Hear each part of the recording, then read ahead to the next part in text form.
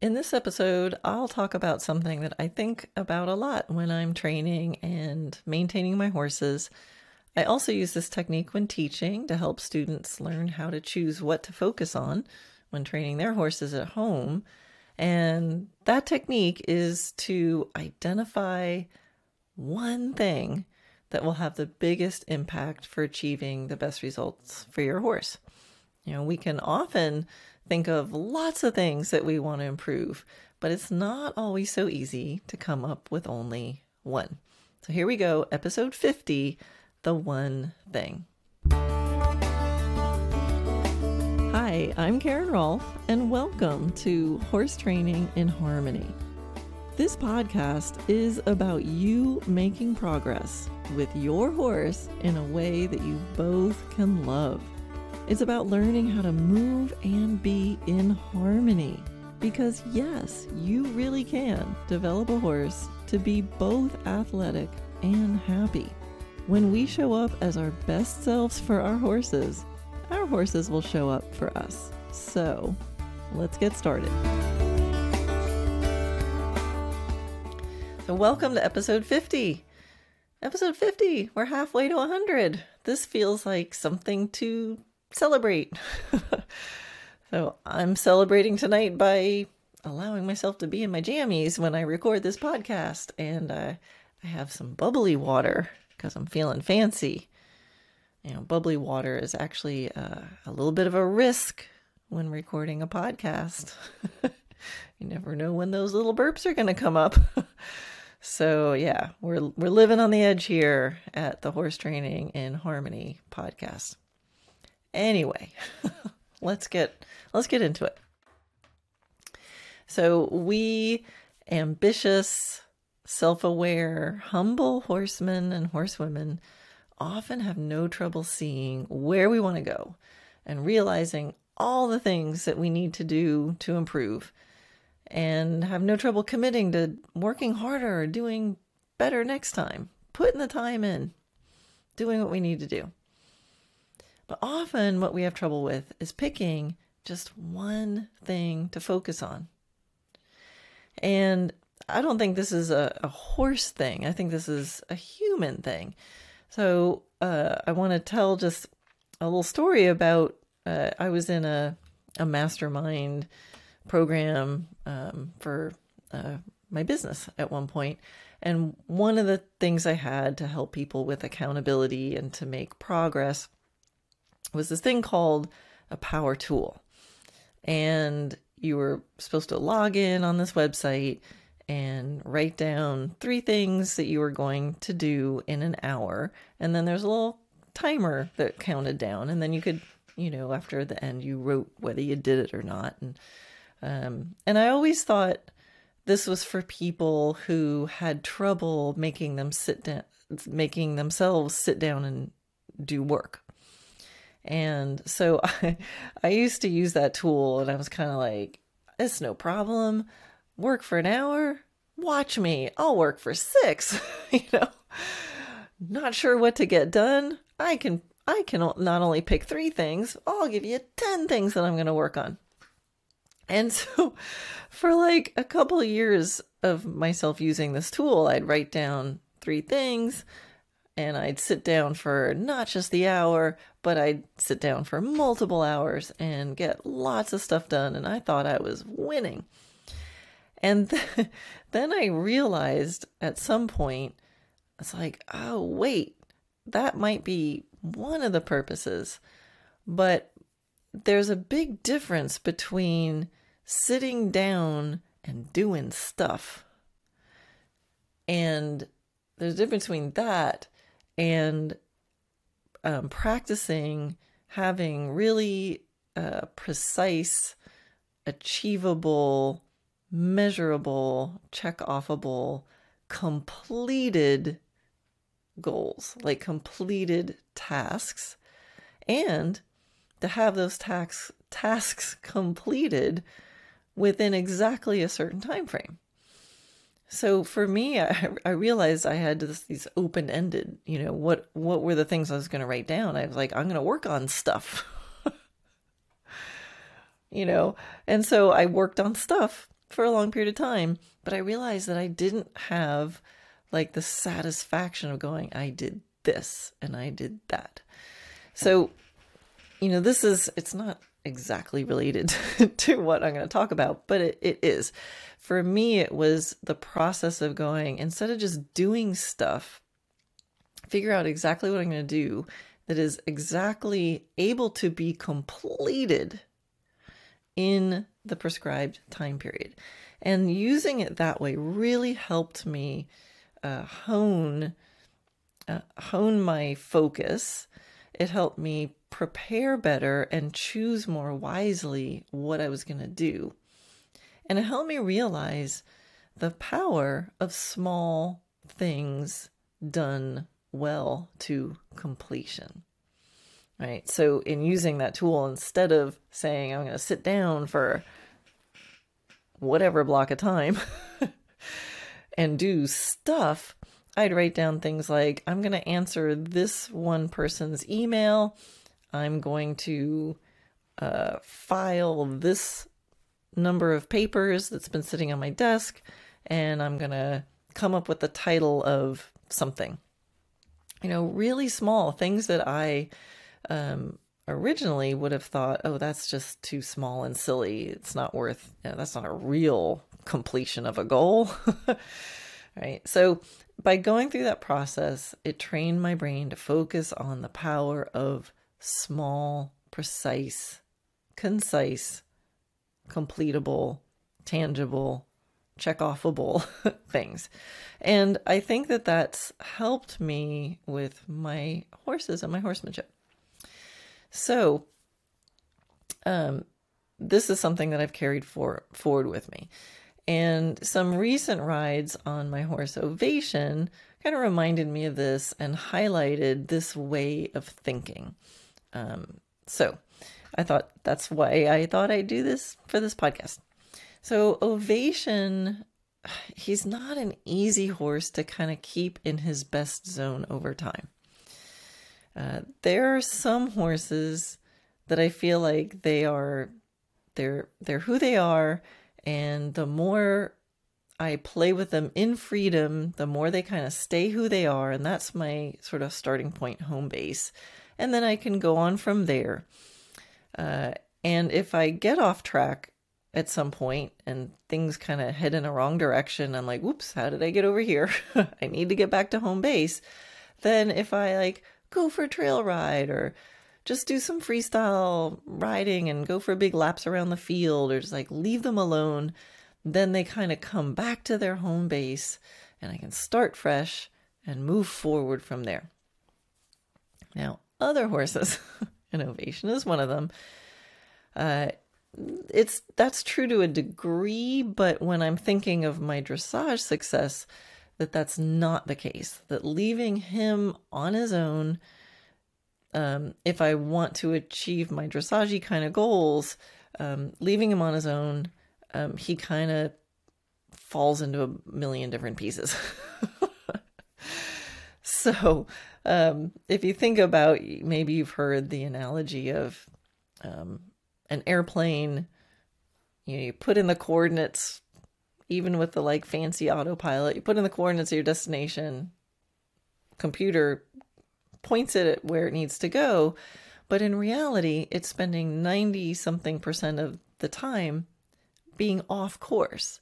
So you plug in the coordinates, you head there, and then the wind drifts it off, and then you correct and come back, and then it drifts off the other direction, then it brings it back. And so it's, you have the straight line to your goal, and then you have the reality of you're sort of floating on either side of midline.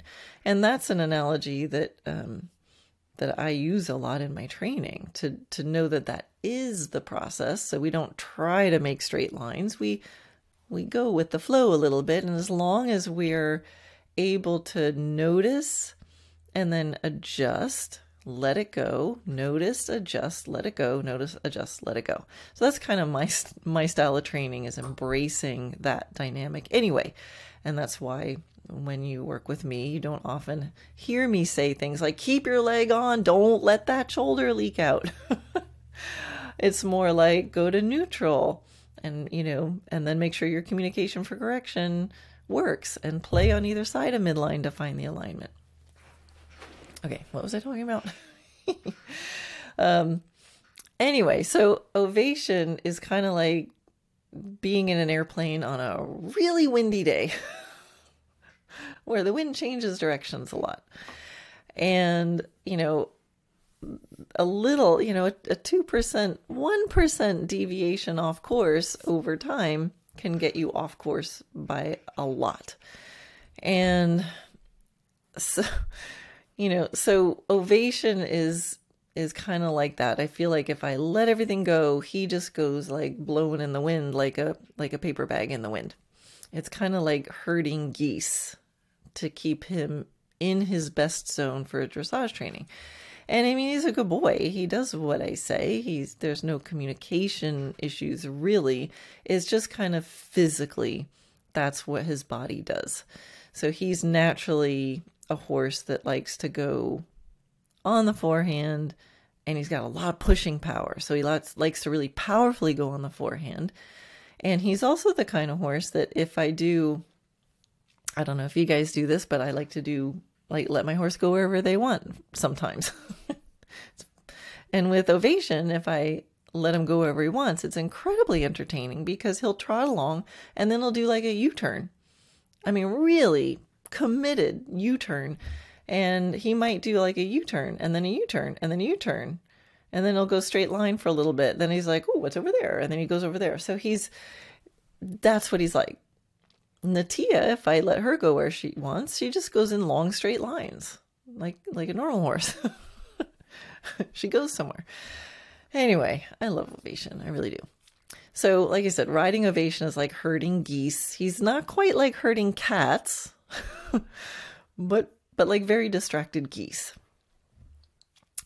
So recently I got off track with ovation. I don't know how it happened. But, we had a good zone, we were in a good spot.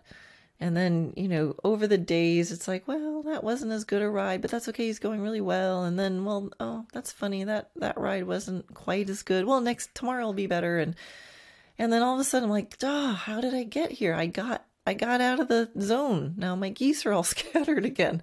How am I going to get it back? And every time this happens, I kick myself because I think I should have noticed it sooner. I should have noticed when one goose ran off. How did I not notice? What did I drop? What ball did I drop? What did I miss? Why couldn't I figure out how to get back on course? But sometimes when it's not like all the geese start heading in a direction, you got like one that's just a little off track over here, and another goose is a little off track over there, and another one's a little. So he kind of usually we lose it in a lot of different areas, just a little bit. So we're mostly there, but not quite. And then how I know is because I keep having too many days in a row where I'm thinking, oh, tomorrow will be better. Okay, I think I addressed that. Tomorrow will be better. And then if I say that too many days in a row, I have to stop and go, wait a minute. I'm missing something. What's the piece? And so that's what I do is I sit myself down and I say, what's the one thing? So with ovation, it's usually a balance and self-carriage thing. Actually, the first thing I check is just have I been doing too much of the same thing? And I need to have some variety and some partnership time. But that I usually can tell. But as far as when we're physically out of whack, it's usually balance and self-carriage. But the thing is that there's lots of ways to address that. So that gets me in the right ballpark, but it doesn't really give me one thing. So I thought about, and I always feel like I'm working on balance and self-carriage in every ride. I mean, those are my top priorities. So it's like, okay, yeah, of course it's balance and self-carriage. It's always balance and self-carriage. But what about it? What am I missing? So I sat myself down and I thought back to, okay, historically speaking, What are all the biggest breakthroughs? What do they have in common? What's the one thing? And the biggest breakthroughs, the biggest successes, as far as when things don't feel good and then when they turn around and start to feel good again, what did I do then? Because we have lots of little breakthroughs. Like when things are going well, I can have breakthroughs that make things go even better. But what are the breakthroughs that always bring me back to home base? From the negative back to home base. And it's always related to, with him, being more precise and more careful. Okay, it's about balance and self-carriage done precisely and with care. That's still not very precise.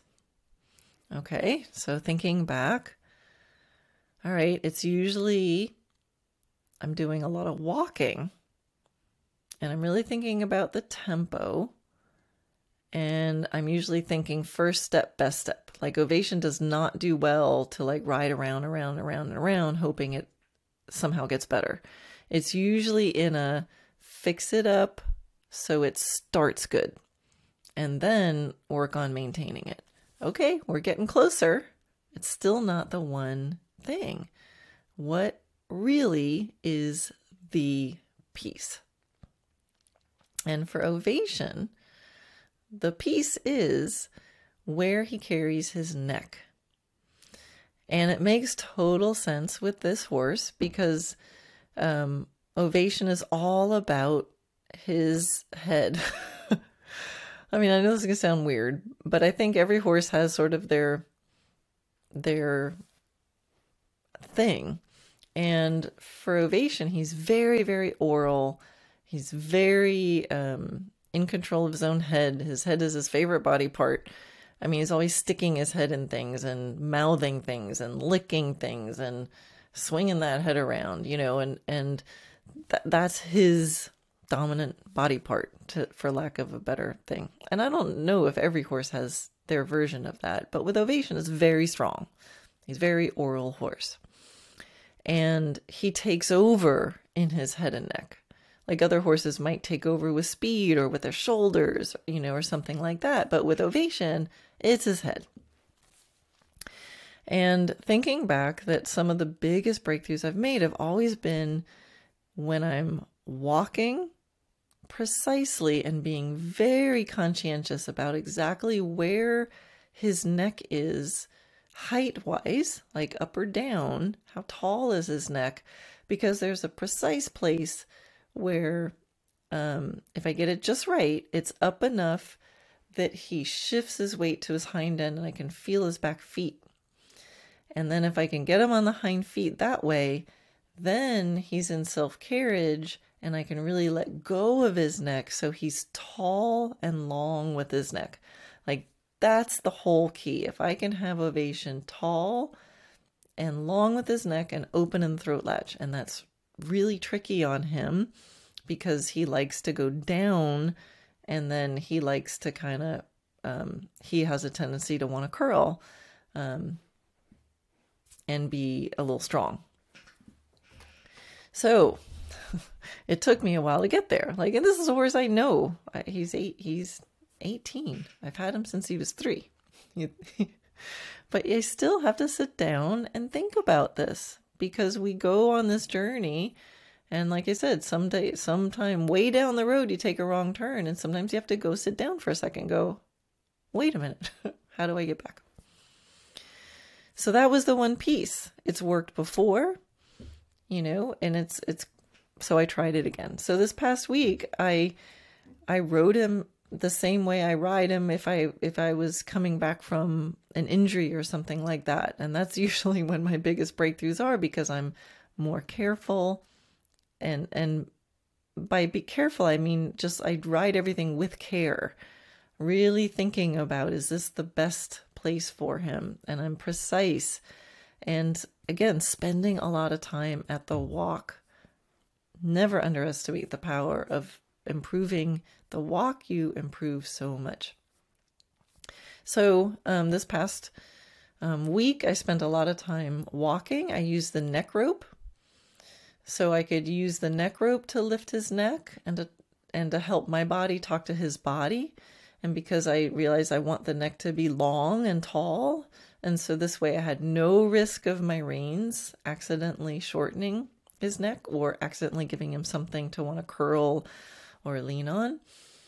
And I really thought about tempo, and I really thought about feeling his back feet underneath me. And I really thought about the maneuverability. And so not just in the dressage. So when I have those themes, that's one thing: tall neck position, tall, long neck. That's the one thing. And so that I feel his hind feet, so that there's a weight shift, so his hind feet are underneath him in a very natural and with as much freedom as possible. So once I realize the one thing, then I have the ability to add some variety. So I can think about that one thing when I'm walking around in a field or into the arena, or when I'm going through a gate. So there's a couple gates I can go through when I'm riding around, and I realized that when I was doing the gates, he was kind of pushing his neck a little lower, and I'd open the gate and he'd kind of lower his neck and push through. I'm like, oh, here's another opportunity where he can practice the one thing instead of practicing the other thing. And it becomes important. So once you know that one thing, you're going to start seeing it show up in all kinds of areas. So I thought about that one thing when I'm leading him. I thought about that one thing going through gates. I thought about that one thing as I picked up my reins. I thought about the one thing as I dropped my reins. I thought about the one thing in every beginning of every transition. How does he feel right before I dismount? So there's, it's so much easier to keep track of just one thing. And in doing that, you can go deep into the one thing. And if you find it, and you really do find the one thing, it's the one thing that when that's improved, everything improves. And so, it takes some trial and error to find the one thing. And even when you find it, you'll forget. You'll go down the road, and a year later, you'll go, oh man, I forgot. So ideally, we're keeping track of this one thing all the time. But I also find in reality, we get the one thing, we get back to home base. Now we work on other things, right? Because when things are going well, then you can pick lots of different one things to think about during your ride. Today I'm thinking about power. Today I'm thinking about lateral work. Today I'm thinking about bend. So all of those different things, are on the list of all the things we need to do to improve our horses. You can vary those throughout the sessions, but be really aware of kind of that home base. To me, it's a 6, right? To use it on a scale from 1 to 10. If 1 is this is horrible, and 10 is oh my God, we want to get a 6. So in dressage scoring, 6 is nice. Hey, nothing's going wrong there. Right? So a 6 is a really good thing. It's you're not in the negative. So for me, I like to have okay, if something starts feeling like it's in the negative, let's get the one thing that we know can get us back into home base as soon as possible. And then from home base, you can practice bouncing your attention from different things, all the different things you need to do to develop your horse.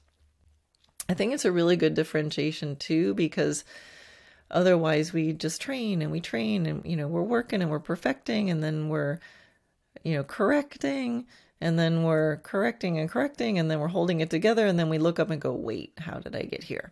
So I think it's really important to think of when are you in the negative, and you need to just get back to nice.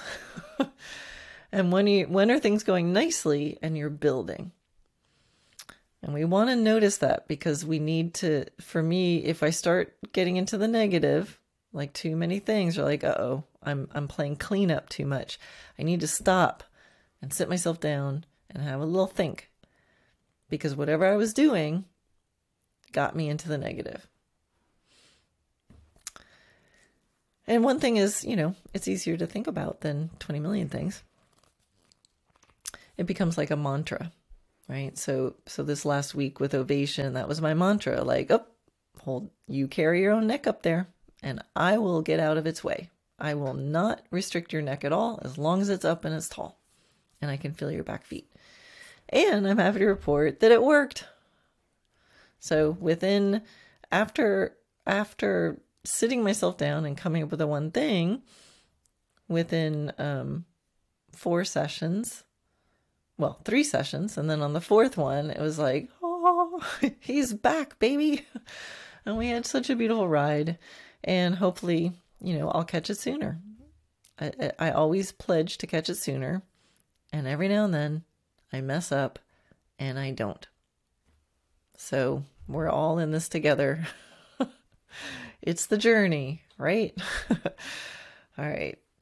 So I hope that helps. For those of you who have the Happy Athlete Progress Journal, this is probably familiar because in the Progress Journal at the end of every session, I have a question that I tempt people to ask themselves, which is, at the end of the day, when your horse goes back to his pasture mates, what will he tell his friends he learned in this session? Or what will he tell his friends was important about that session?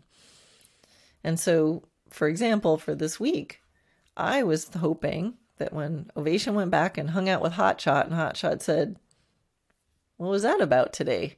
And Ovation would be like, ooh, I got to carry my own neck. When I carry my own neck up, everything feels better. Then I know I got the one thing, and I let my horse know.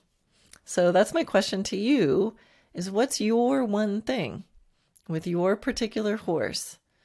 And I think you probably will know the answer. What's your one thing that has the best chance of bringing your horse from negative back to home base? Back to your nice, from here we can move on.